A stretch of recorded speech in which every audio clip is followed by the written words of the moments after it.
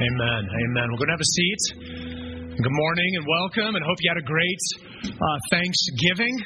Ryan Sickinger, are you in here? In the very back, Ryan and Alexis had their baby. So we've been a little slow in getting that out to you all because of the holiday weekend, but if you see him, you can congratulate him and then pray for him and his wife because they're not going to sleep for the next couple of months. But hopefully you've had a great Thanksgiving, and certainly as Pastor Brian was talking about, not only enjoying the feast and the food, but certainly reveling in our great Savior and our great God during this time. And we want to continue to do that, and we want to open God's Word, and I'm going to ask you to turn to John 7:53, which is really the last verse of John chapter 7, and then the beginning of chapter 8 begins there. And as you're opening your Bibles to John chapter 7:53 or chapter 8 for the sake of brevity, most of you, as you're flipping there or get to that page, you're going to find brackets, or you're going to find some line, or you're going to find some footnote or some designation that's going to tell you something along these lines right here. In my Bible, it puts it right above the text itself. And it says this: the earliest manuscripts do not include 753 through 811. And so this morning, before we do anything else, what we have to do is we have to address this question of whether or not this text even belongs in our Bibles. Which you might find yourself going, wait, what did you just say? Yes, I think now I've got your attention, and you're going to pay attention as we talk about this textual concern around John 7:53 through 8:11. And so here's how I want you to think of this, loved ones. Imagine you and I are in an airplane, and we're taxiing out to the runway. And as we're getting out to the runway, the pilot notices that there's some debris on the runway. Now, I've never flown an airplane, but my father-in-law is an airline pilot. I know that debris on the runway is a bad thing, and that has to get cleared off before you can take off. And so we need to clear the debris. We need to clear the litter on the runway, so to speak, before we can take off. So I'm going to ask you to just bear with me for a moment as I try to both succinctly and briefly explain why these brackets appear, or line or footnote or whatever you have in your Bible, and how it is that you and I should be thinking about them. And to start, here's what you have to understand. Let's understand how the Bible was written. Okay, let's understand just for a moment how the Bible was written, because every book that comprises the New Testament was written by different authors, and the original intention was that it was a standalone document. So think of Luke, even in his 2 volumes that he writes to Theophilus, or think of Paul as he's writing to the church in Corinth, or the church in Rome, or the church in Colossae, or wherever it might be, or even Timothy or Titus, right? They wrote to an individual or to a group for a specific purpose. And as those originals would go to their intended audience, what they would do is scribes would copy those originals. And then as more and more copies were created, they would also be distributed amongst the believers until over time, all these different copies began to be collaborated or put together into something that began to resemble the New Testament that you and I know and understand and see today. And these copies formed what we would refer to as manuscripts. Now, we don't have any of the original autographs from the New Testament authors, but we have a huge collection of manuscripts from which we can look at. And if you hear that line, you're like, wait, we don't have any of the originals? How can we know that it's true? Maybe even you hear that and that undermines some confidence in biblical fidelity or the reliability of the Bible. Let me just give you a couple of other contemporary examples that give us some perspective and should build, not decrease our confidence in the Scriptures. So let me say, and we'll play a game. I'll say a name. You raise your hand if you know who I'm talking about. Aristotle. Ever heard that name? Okay. You know how many manuscripts we have of Aristotle's work? 0. We have 5. We have 5 manuscripts.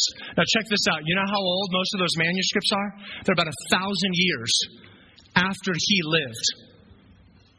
Okay, let's play the game again. You ready? Plato. You know how many manuscripts we have of Plato? Like 7, 8, 9, somewhere in that range. Again, about 1,000 years older than Plato. Now, I've just never heard anyone come and say, we can't possibly trust those manuscripts from those men. We don't question the veracity or the truthfulness of those. Okay, you ready for this? New Testament, you know how many manuscripts we have? About 5,700 manuscripts.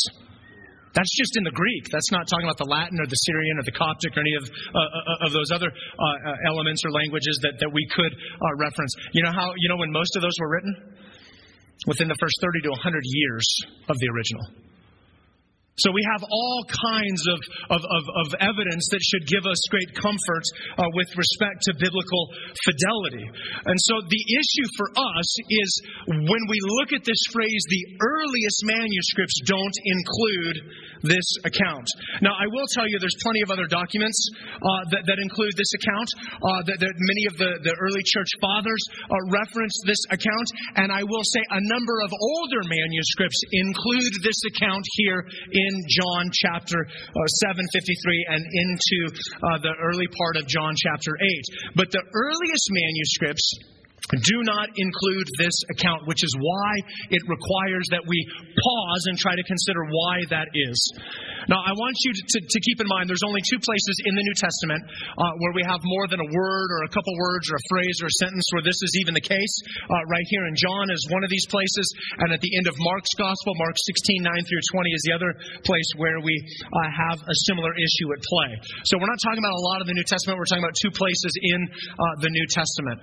And so the question for us is, how should we think about this text? Here's a few ways that I think are helpful for us. First of all, virtually no one argues over the historicity of this account.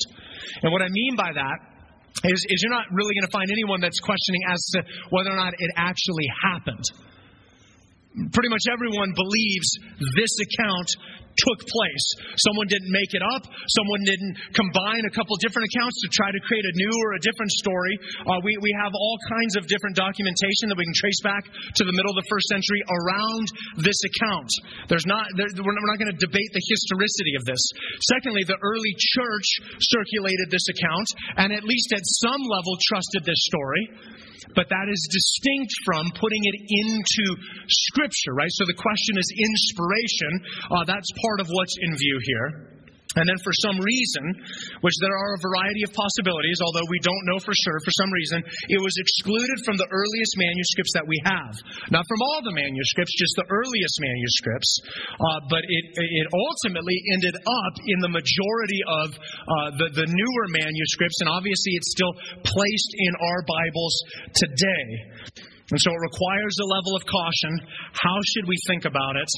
And I'm going to cheat. I'm just going to steal a quote here from one of the commentaries that I use because it just said it far better than I possibly could. So listen, I think this is the best way for us to think about this text. The author says this: this account should be treated as a text on probation, given full membership without loss of rights or privileges, yet serving as if on an extended apprenticeship. Just as a person on probation is prohibited from serving in certain authoritative capacities, so also might this text be prohibited from making its own contribution to a doctrine or theological issue. It can be used in collaboration with other accounts in a secondary and supportive role, but should not serve in an independent and isolated position of authority for the church. In short, what the author is trying to say is we don't want to derive new theology or new doctrine from this text, but we can allow it to be supportive and speak into the areas that God's Word has already spoken into in other parts of Scripture that aren't questioned. So I don't think it's unreasonable for us to see this as Scripture, but we do want to be honest about its limitations and some of the concerns that come with it. And so we're not going to treat it as anything that's new or distinct from other parts of the Bible. But I think when we get into this, what you'll realize is all over the place, even in John's Gospel, there's plenty of support for what we see here. Fair? Is that fair, church? All right. And if you have questions about this, I'm happy to talk about it. If you want resources or articles or books, and you can drill down deep, and plenty of people over history have on this text and on textual criticism and the inspiration and transmission and all these other things that theological nerds love to talk about, and you might glaze over as I start saying those words. So we're just going to get to the text. But if you want some stuff on that, I'd be happy to send it to you. But let's focus our attention now on the text. Let's take off in the airplane, so to speak. Here's the main idea of what God's Word is going to draw out for us this morning. It's this: that Jesus is the sinless judge who bears the condemnation of His own law. Jesus is the sinless judge who bears the condemnation of His own law. And so I would encourage you to read God's Word with me. In fact, why don't we stand as we honor the reading of God's Word? I'd encourage you to follow along as I read this aloud to us. And this is God's Word for us. They went each to his own house, but Jesus went to the Mount of Olives. Early in the morning He came again to the temple. All the people came to Him and sat down, and He sat down and taught them. The scribes and the Pharisees brought a woman who had been caught in adultery, and placing her in the midst, they said to Him, "Teacher, this woman has been caught in the act of adultery. Now in the law, Moses commanded us to stone such a woman. So what do you say?" This they said to test Him, that they might have some charge to bring against Him. Jesus bent down and wrote with His finger on the ground. It's kind of an interesting way to respond, right? And as they continued to ask Him, He stood up and said to them, "Let him who's without sin among you be the first to throw a stone at her." And once more He bent down and wrote on the ground. But when they heard it, they went away, one by one, beginning with the older ones, and Jesus was left alone with the woman standing before Him. And Jesus stood up and said to her, "Woman, where are they? Has no one condemned you?" She said, "No one, Lord." And Jesus said, "Neither do I condemn you. Go, and from now on sin no more." This is God's Word to us, loved ones. Why don't you take a seat?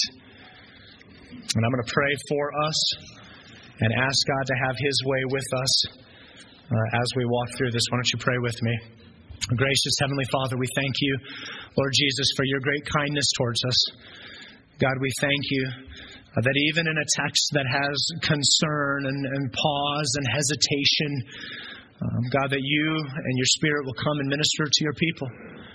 And so we thank You, God, that You are beyond and above some of the reservations and some of the issues that we might have and might carry. And we pray that Your Spirit would come and do Your work in and amongst Your people. So God, we pray that we would be willing to listen and hear from You. God, that as Your Spirit speaks and prompts and challenges and convicts and opens our eyes to see, that we would respond accordingly. God, as always, we want to pray for another church in town. And God, we pray for Refuge Church and for Pastor Ryan Bestelmeyer. We thank You for this sister church of ours, another EFCA church here in the area in West Albuquerque. Thank You for the good gospel work that they're doing. And God, we pray that You would be moving and working in them as well, in the same way that we long for You to move and work in us. So Lord Jesus, come and have Your way. Come and do Your good work. Come and do the things that only You can do in and through Your people. We pray this in Your name. And all God's people said, Amen. All right, well, the title of the message this morning is The True Judge. The True Judge. And what we see going on at the beginning of this account is everyone has scattered, although they come back in the morning to the temple, and the people are coming to Jesus, and He sits down and He begins to teach them in verse 1 and 2. And then He's interrupted by the scribes and the Pharisees who are bringing to Him this woman that they've caught in adultery. And let me just say this here at the outset, because I want to make sure we're clear on this. But I don't want us to miss the emphasis, because it's not about the woman. This is not about the woman. This is about Jesus. And this is about the religious leaders putting Jesus on trial. The woman is simply a pawn that they are using in their scheme to try to indict Jesus so that they can bring some kind of charge or accusation against Him. In fact, this is what we see in verses 3 through the first part of verse 6 or 6a is an attempt to put Jesus on trial, right? This true judge. And yet here the religious leaders are wanting to put Him on trial. And the issue at hand is the woman has been caught in adultery. And so they bring this woman to Jesus, and they say, "We've caught her in adultery." And then notice specifically what they say. Look at verse 5. "Now in the law, Moses commanded us to stone such a woman. So what do you say?" Now, what should stand out to us? Well, there's a couple things that should stand out to us. First of all, in the law was very clear that if you were caught committing the act of adultery, you were to be put to death. You can go to Leviticus 20 or Deuteronomy 22, and you can see that bore out very, very clearly. But what is bore out very clearly in those texts is that both the man and the woman were to be put to death. Is someone noticeably missing in this equation? Where's the man? Right? Like, what's going on here? Hey, we found this woman. Well, if you found them committing adultery, you found a man too. Where's he? Yeah, conveniently, he was left out of the equation. Also, interestingly enough, in the law it says to put them to death. But in the law, it doesn't say to stone them. It just says to put them to death. In fact, the only time that they were to stone them was specifically if it was a virgin who was betrothed to another. In fact, in the Deuteronomy text, it goes on to say that. Now, it's possible that was true of her, although these guys have already taken some liberty with the law already. So it's fair to assume that it's possible that there's a little bit of a distortion of God's word, kind of like Satan in the garden type thing that's at play with these religious leaders. See, because they're willing to bend the rules to their advantage when it was convenient for them. It's almost as if they're saying, we can pick and choose which commands of God we want to adhere to, and we can ignore the ones that we don't want to adhere to. Let's stone the woman, but let's say nothing of the sin in this man. Can you see the hypocrisy in them? Can you see the double-minded nature of what's going on here? And yet, if we're honest, right, let's just be honest, church. Can't we be guilty of doing the very same thing? Right, well, where you and I will hold fast to the Scriptures that we treasure, that we value, that we love, and yet we're a little bit looser, we're a little bit freer in the areas that we struggle with or we find to be a little bit more problematic.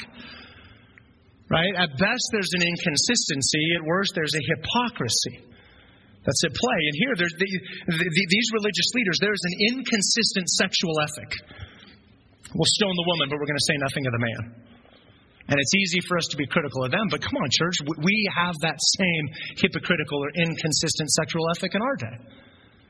Because we'll look at some forms of sexual sin and be very harsh and critical of it. But then there's other forms of sexual sin where we're just a little more laissez-faire and casual about.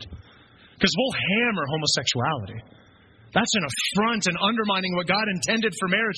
And yet, we won't have that same type of passion and conviction around pornography, or around cohabitation, or around the very sin of adultery, or whatever it might be.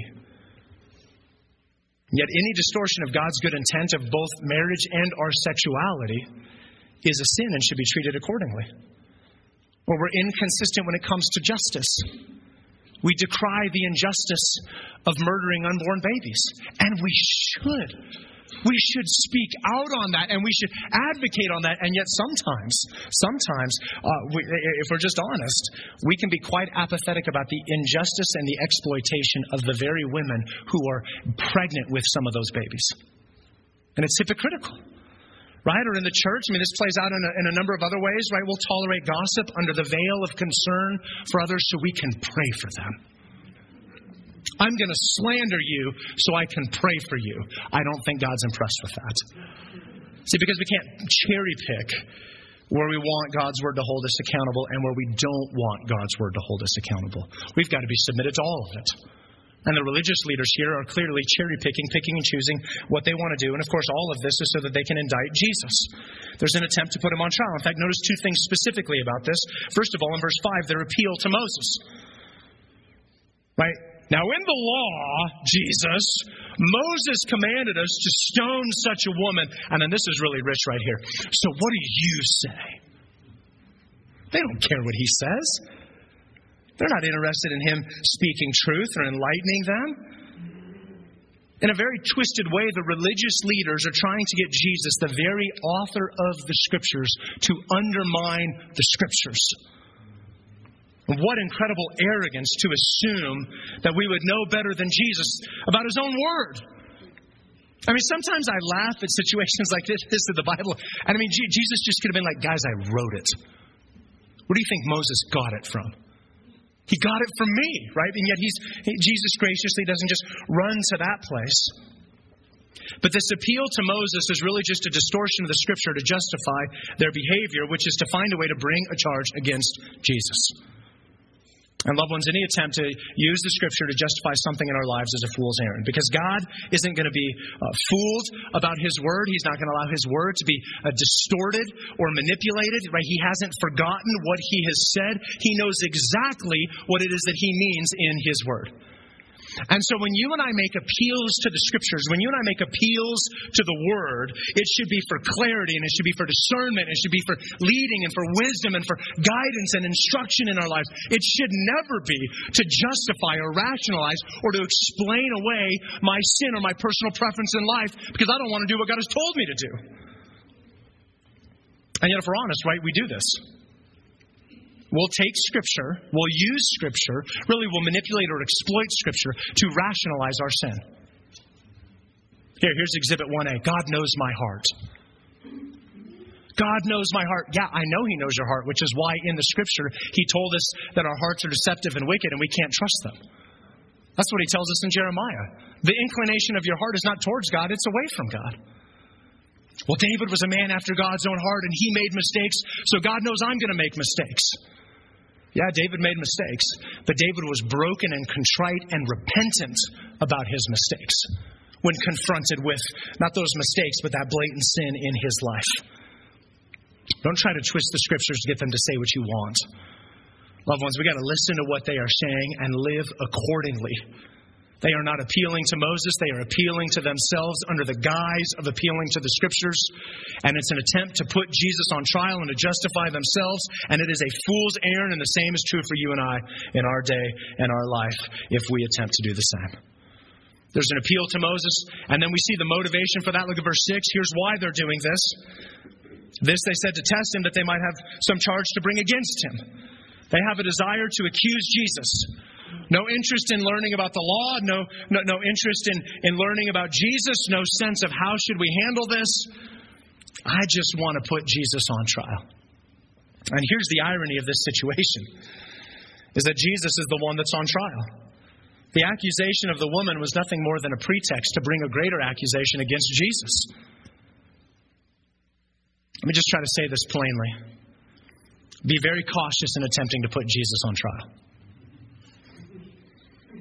We should tread lightly in thinking that God owes us a response, and we should seriously consider the ramifications of what it is to put God to the test.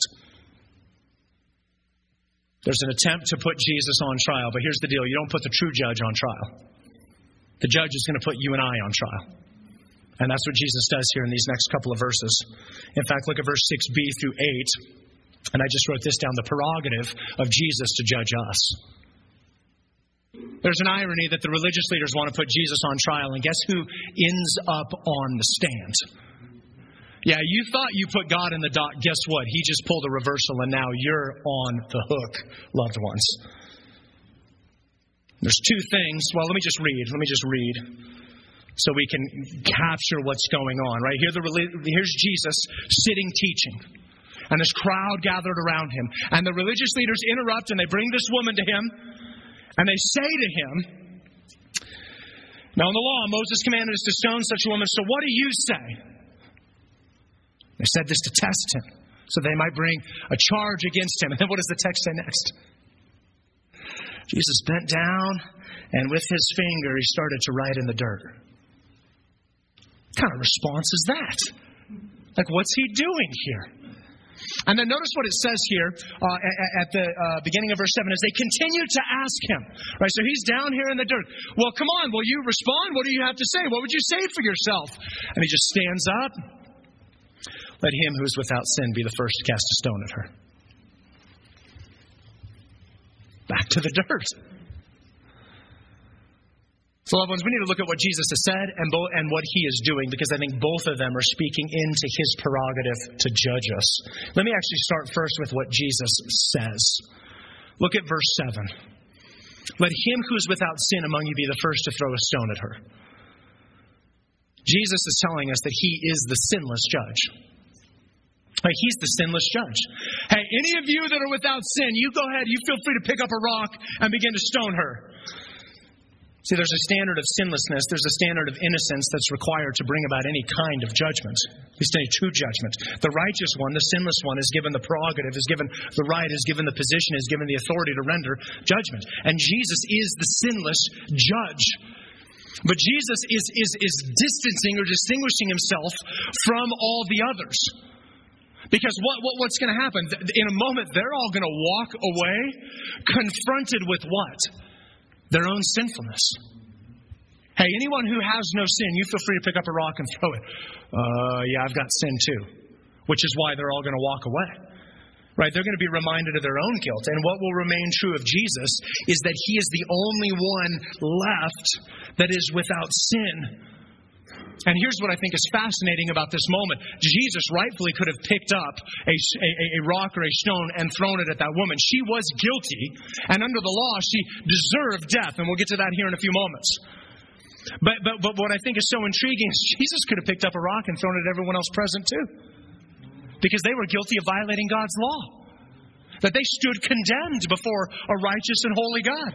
Right? These are some of the major aspects of the gospel that begin to unfold. Jesus is addressing the sinfulness not only of this woman, but of the Pharisees and those in the crowd around him, and the subsequent penalty that is due us.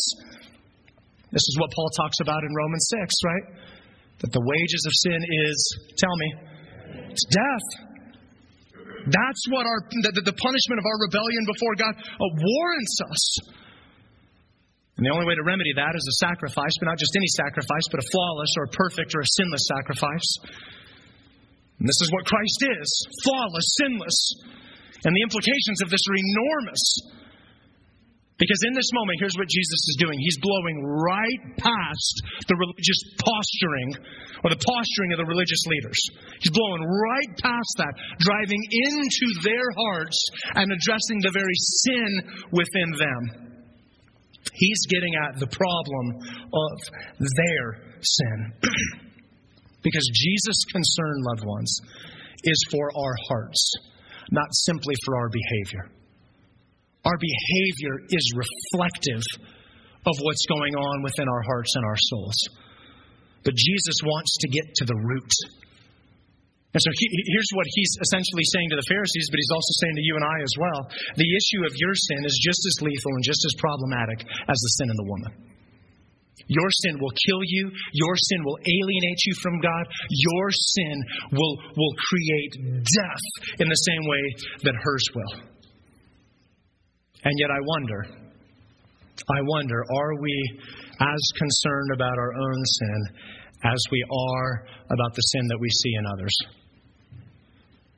Am I hearing what Jesus is really saying, or am I more like the Pharisees just trying to get my thing? In fact, here, let me ask you a few questions, and you just wrestle between yourself and the Lord on these items as to whether or not we're really concerned about our own sin in the way that we're concerned about others' sin. First of all, this. Am I as grieved and angered at the ways that I rebel and I reject God's ways as I am at the ways that others reject and rebel God's ways? See, it's one thing to be burnt when someone else does something that God doesn't want them to do, but are you just as burnt when you do that? Secondly, am I as bothered at the ways that I wrong others or I sin against others as I am when others wrong me or sin against me? I mean, that's probably the greatest evidence as to whether or not you really believe this. Because when someone wrongs you, what's our response? Oh, can't believe it. The nerve of that guy. But what happens when it's on the other side? What happens when you and I are the offending party? Oh, man, the justifications start to flow. Well, it's not as obvious as it seems, and all of a sudden the benefit of the doubt just starts showing up everywhere because I'm not really as bad. It's not what you think it is. And yet, do we offer that same freedom to others when they fail us? Or how about this? Am I as honest about my own sin as I am about the sin that I see in others? I'm willing to point it out in others. Am I willing to point it out in my own life or let others point it out in my own life? Am I willing to own and admit the sin that's within me? Do I see the destructive reality of my sin and how it harms others in light of, or in the same light that I see it in others? Do I see how my sin is destructive? Do I see how my sin damages relationships and people and undermines the gospel and detracts from God's glory? See, because Jesus in this statement is concerned about the deeply rooted issues of sin that corrupt all of us. Because the gospel is not merely self-help instructions. The gospel is good news. It's good news that you and I are freed from the sin that corrupts us. That it's pervasive within us. And yet Jesus died to free us from that. That's the good news that the gospel offers and the hope that we can be liberated from sin, both in its corrosive effects. Think of rust eating away metal and how sin just eats away at our soul, but also from the punishment or consequence of sin, which is death.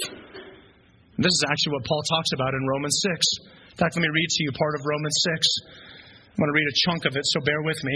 Flip over if you want. I'm going to start in verse 12 and read a better part of the remainder of the chapter. Starting in Romans 6, verse 12. Here's what Paul says. Let not sin, therefore, reign in your mortal body to make you obey its passions.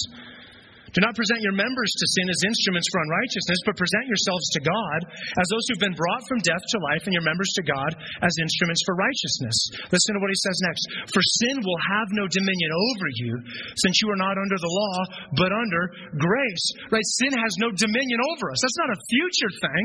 It's a present thing. And yet, far too often, we don't live like that. We don't believe that. Paul continues, verse 15. What then? Are we to sin because we're not under the law but under grace? By no means. Do you not know that if you present yourselves to anyone as obedient slaves, you are slaves of the one whom you obey, either of sin which leads to death or of obedience which leads to righteousness? But thanks be to God that you who once were slaves of sin have become obedient from the heart to the standard of teaching to which you were committed, and having been set free from sin, have become slaves of righteousness.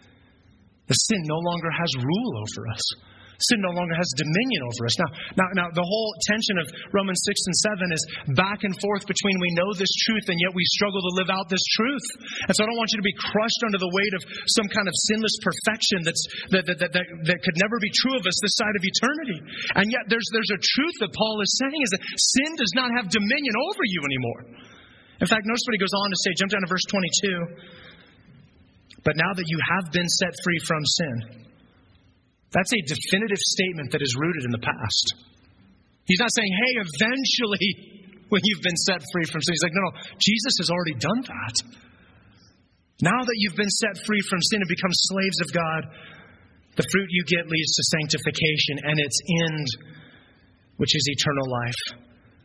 For the wages of sin is death, but the free gift of God is eternal life in Christ Jesus our Lord. Right? This leads to sanctification. This leads to eternal life. And so what does that look like? How does that play out? Well, I think one of the ways is what we see in Hebrews 4, for example. Right? That we have a high priest who can sympathize with us in our weakness. But that high priest isn't like us because that high priest didn't sin. So Jesus can sympathize with us in our weakness, but he cannot sympathize with us in our failure because he is without sin. And then the text goes on and it tells us what? That I can draw near to the throne of grace timidly? Nope. Passively? Nope. What's the word? Boldly or with confidence. Like I can come in with confidence before God. That's what it is to be freed from sin. That there's confidence before God. And that's true because Jesus is the sinless judge and he will apply his sinlessness to us. Praise God for that. The prerogative of Jesus to judge us, first of all, because he's the sinless judge. Secondly, look at verses 6, 7, and 8. And this is kind of a wild thing that Jesus does here, right? So here they are. What do you say, Jesus? And he goes down to the ground and he starts to write in the ground. And what do we all want to know? What did he write? Like, what in the world is he scribbling in the dirt? Okay, listen, church, listen. If the author wanted us to know what he wrote, he would have told us. That's not the emphasis. But there is an emphasis. And the emphasis is this, how he wrote. So what's the emphasis that the author gives us in verse 6? He tells us that he wrote with what? His finger. He wrote with his finger. Is there anything else in the Bible about someone writing with their finger? Whoa, there's a couple of them, right? We think of Daniel 5. Except in Daniel 5, it's plural. There's fingers and a hand. Anywhere else that there's something written with a finger? The Ten Commandments. The Ten Commandments, both in Exodus 31 and in Deuteronomy 9. Moses goes out of his way to tell us, and I quote, they are written with the finger of God. What is Jesus doing here? He's telling us that he's the author of the law. That's what he's doing here. Jesus is telling us, guys, I wrote this. It's mine. And it is remarkable and stunning, and the religious leaders absolutely miss it. Right? As they're attempting to position him against Moses, Jesus actually drives it further by insinuating that he's the very author of the law. He's like, I gave it to Moses. I am the very finger of God that wrote this. And don't miss this, right? As the Pharisees are challenging Jesus with the law, they're challenging the very one who wrote the law. I mean, it's crazy. Let me try to put in perspective how outlandish this is. And I understand the illustration is greatly flawed, but it's the best that I could come up with. Imagine if you can get in a time machine and you could go back to the late 1770s and you could find yourself in front of the founding fathers and the authors of the Constitution, and you begin to argue to them why the Constitution is unconstitutional. They'd be like, who are you? You didn't write this. You're not the author of this. You have no bearing on this. Get in your time machine and go away. I don't know if they'd say that last part, but they'd probably say everything else. And it's a microcosm of what's happening here in John 8. Jesus is the author of the law. The Pharisees are unaware that the very author, the very architect of the very law that they allege to uphold is giving them a lesson in the law itself. And they have no business challenging the very one who wrote this law, the law of God, with his finger. And yet I would just ask you, how do you approach what God has given to us in his word? Do you approach it as something that's negotiable? Do you approach it as something that can be reworked or adjusted or modified? Or do you approach it as the very word of God that's binding on our lives? Jesus is the author of the law. He is the sinless judge. And because of this, he has the prerogative to judge you and I. And so notice judgment is coming in verse 9, 10, and 11. But I want you to notice that this judgment is issued through the law of Christ. Here's the final thing that we see. We see the merciful and firm law of Christ.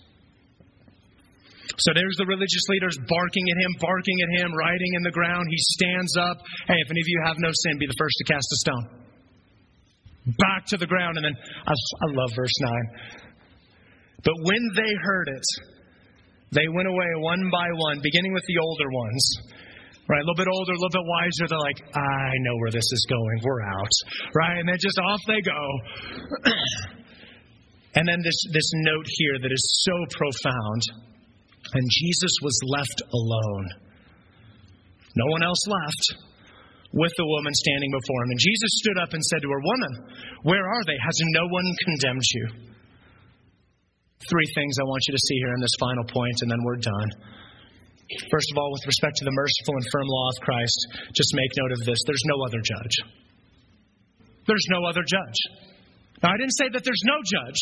There's no other judge. There's only one. Right? In Jesus' statement, let him who's without sin among you be the first to throw a stone at her. When you get to verse 9 and the author is saying, Jesus was left alone, do you know what they're saying? They're saying, there's no one else who can judge. In walking away, what is implied by everyone else there is that they are incapable. They're unqualified to render judgment. But Jesus hadn't gone anywhere. And in a dramatic sense, what the author is telling us is that there's no other judge. Not that there's no judge. There's only one judge, and his name is Jesus. And it is stunning in this moment how Jesus can simultaneously care for sinful people while at the same time not condoning or approving of sin.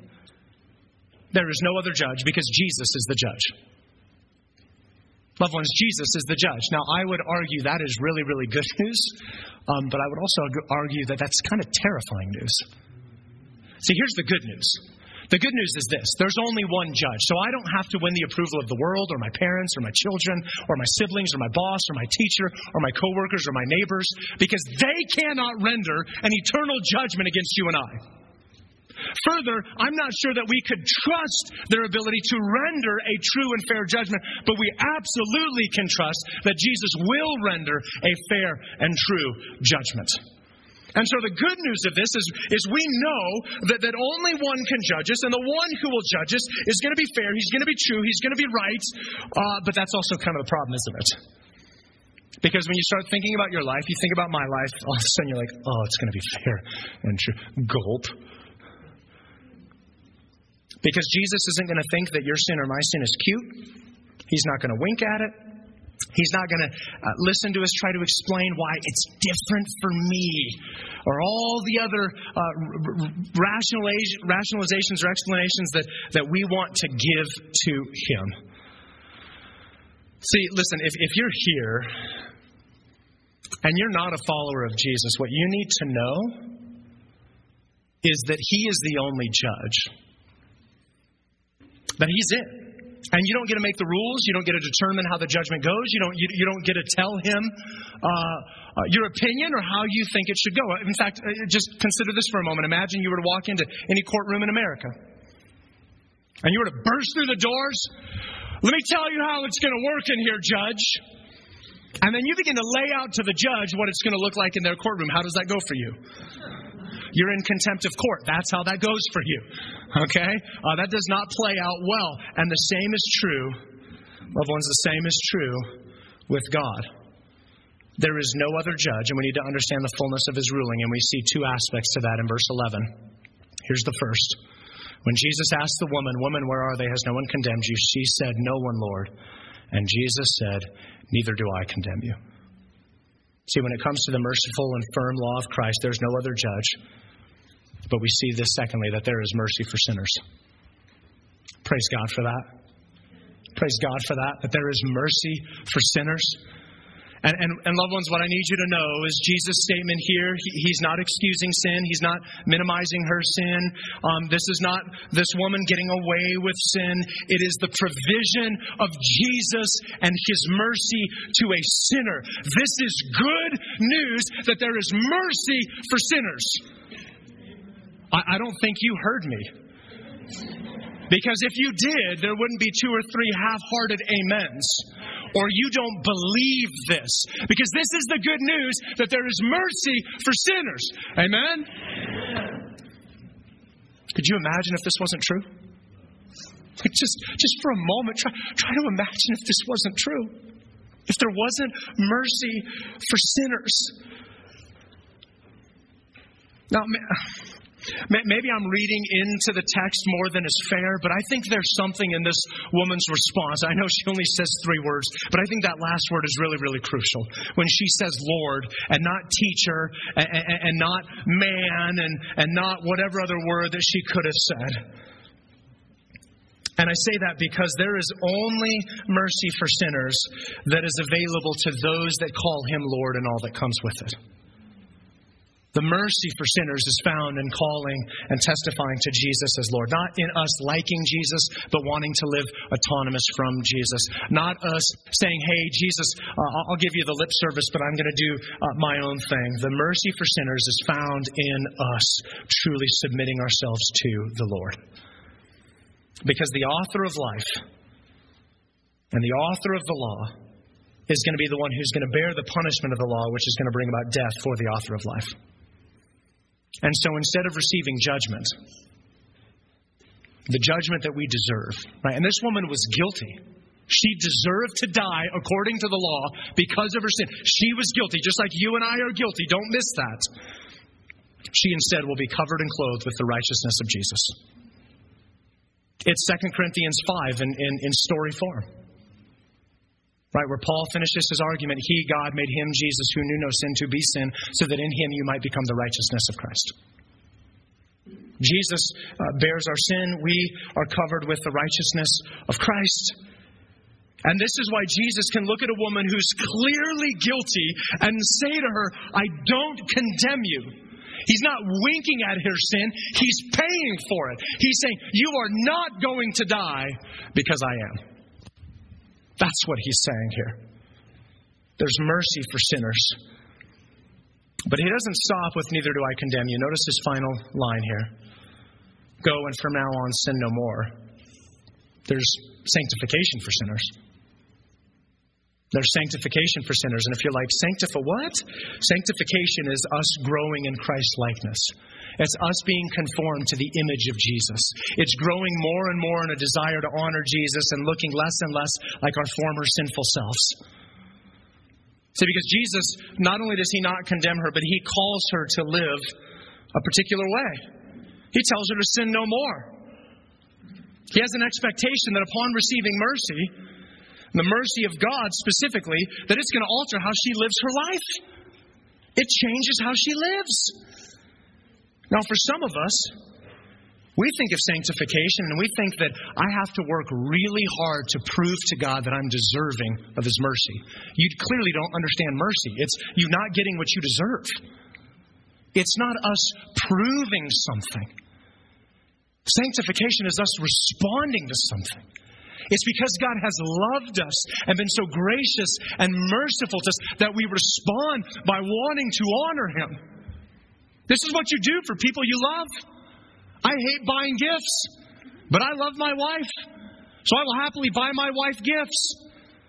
I don't know that that applies to very many other people, but it definitely applies to my wife because I love my wife. And when we love God, we want to do the things that please God. That is what sanctification is. We love Him, so we want to honor Him. And Jesus is telling us, sin no more. Don't do this. And praise God that He's the one that's at work in sanctifying us. It's not just us left to ourselves to work hard. In fact, this is what Paul tells us in Philippians 2. Let me read Philippians 2:12 and 13. Of course, this comes on the heels of that incredible text about Jesus and His humility. Paul then says, right on the heels of that, therefore, my beloved, as you've always obeyed, so now not only as in my presence, but much more in my absence. Listen to what he says. Work out your own salvation with fear and trembling. Yeah, see, Mike, we got to work for it. We got to work for it. And he's not done. Listen to what he says next. For it is God who works in you, both to will and to work for His good pleasure. See, he rightly captures the tension of what sanctification is. Us wanting to honor God and praise God, Him working within us to accomplish that. And so there is sanctification for sinners. Because God expects that when His mercy shows up, we are transformed and changed. Because Jesus, the sinless judge, is going to bear the condemnation of His own law, so that we can be restored and reconciled to our Father and brought back into right relationship with Him. It's absolutely remarkable what Jesus is doing here in this account. And I can't think of a more fitting conclusion than for us to come to the Lord's table and to remember not only what Jesus has done for this woman, but what Jesus has done for you and I. And so, loved ones, as we come to the Lord's table, we find a number of things at the Lord's table. Let me just remind us of a few of these items. First of all, what we find at the Lord's table is a reminder of God's mercy. At the Lord's table is a reminder to you and I that God is merciful to us. That while I deserve death and destruction, just like the woman was guilty, we're guilty, I deserve death. Jesus' body is broken, His blood is spilled, and we don't get what we deserve, which is the very definition of mercy. But instead, we receive a righteousness that's wholly God's, which is the definition of grace. We're reminded of God's mercy. We're also reminded of the exposure of our sin.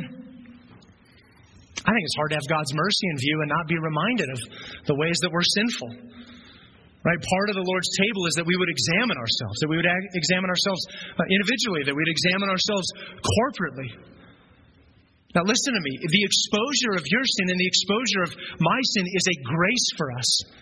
Because in God exposing that, we can confess and repent, and God cleanses and God forgives, and it's God's love for us that brings that into the light.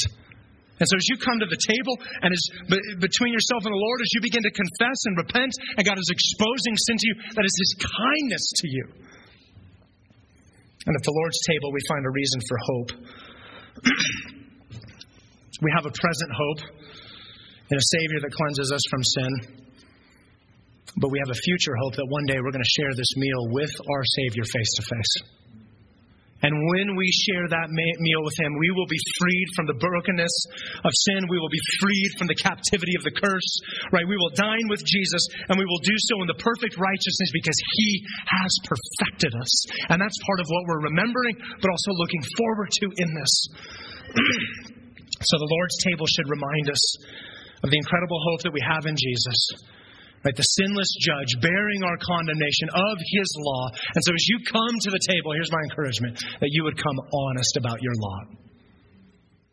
There's no pretense in the table, loved ones. So you come honestly, you come authentically, you come transparently before the Lord, being real about where you are. And as God exposes that, you praise God that He sent His Son to bear your wrath and my wrath so that we could be restored to Him. That is what we remember when we come to the table. So here at Faith, we practice what's called an open communion, which means you don't have to be a member of Faith Church to partake. But we would ask that you would hold to the biblical limitations of the Lord's table in that you are a follower of Jesus. So if you're here and you're not a follower of Jesus, we're thrilled that you're here. Thank you for being with us. Maybe you got drug along by a friend or family member. I know it's Thanksgiving weekend, so maybe you're like, I didn't want to be here. Well, we're still glad you're here. Thank you for being here. But if you're not a follower of Jesus, we would ask respectfully that you refrain from the table. Although a far better option is for you to give your life to Jesus and for the first time to participate as a son or a daughter of the King. But we have 3 tables up front. We have one in the back. If you need a gluten-free option, that's available here in the gold tray. And we'd ask you to grab the elements, take them back to your seat, and then we'll partake together corporately as a family here in a moment. But let me invite you to come to the table and to do so honestly and transparently before our good God. Why don't you come, loved ones?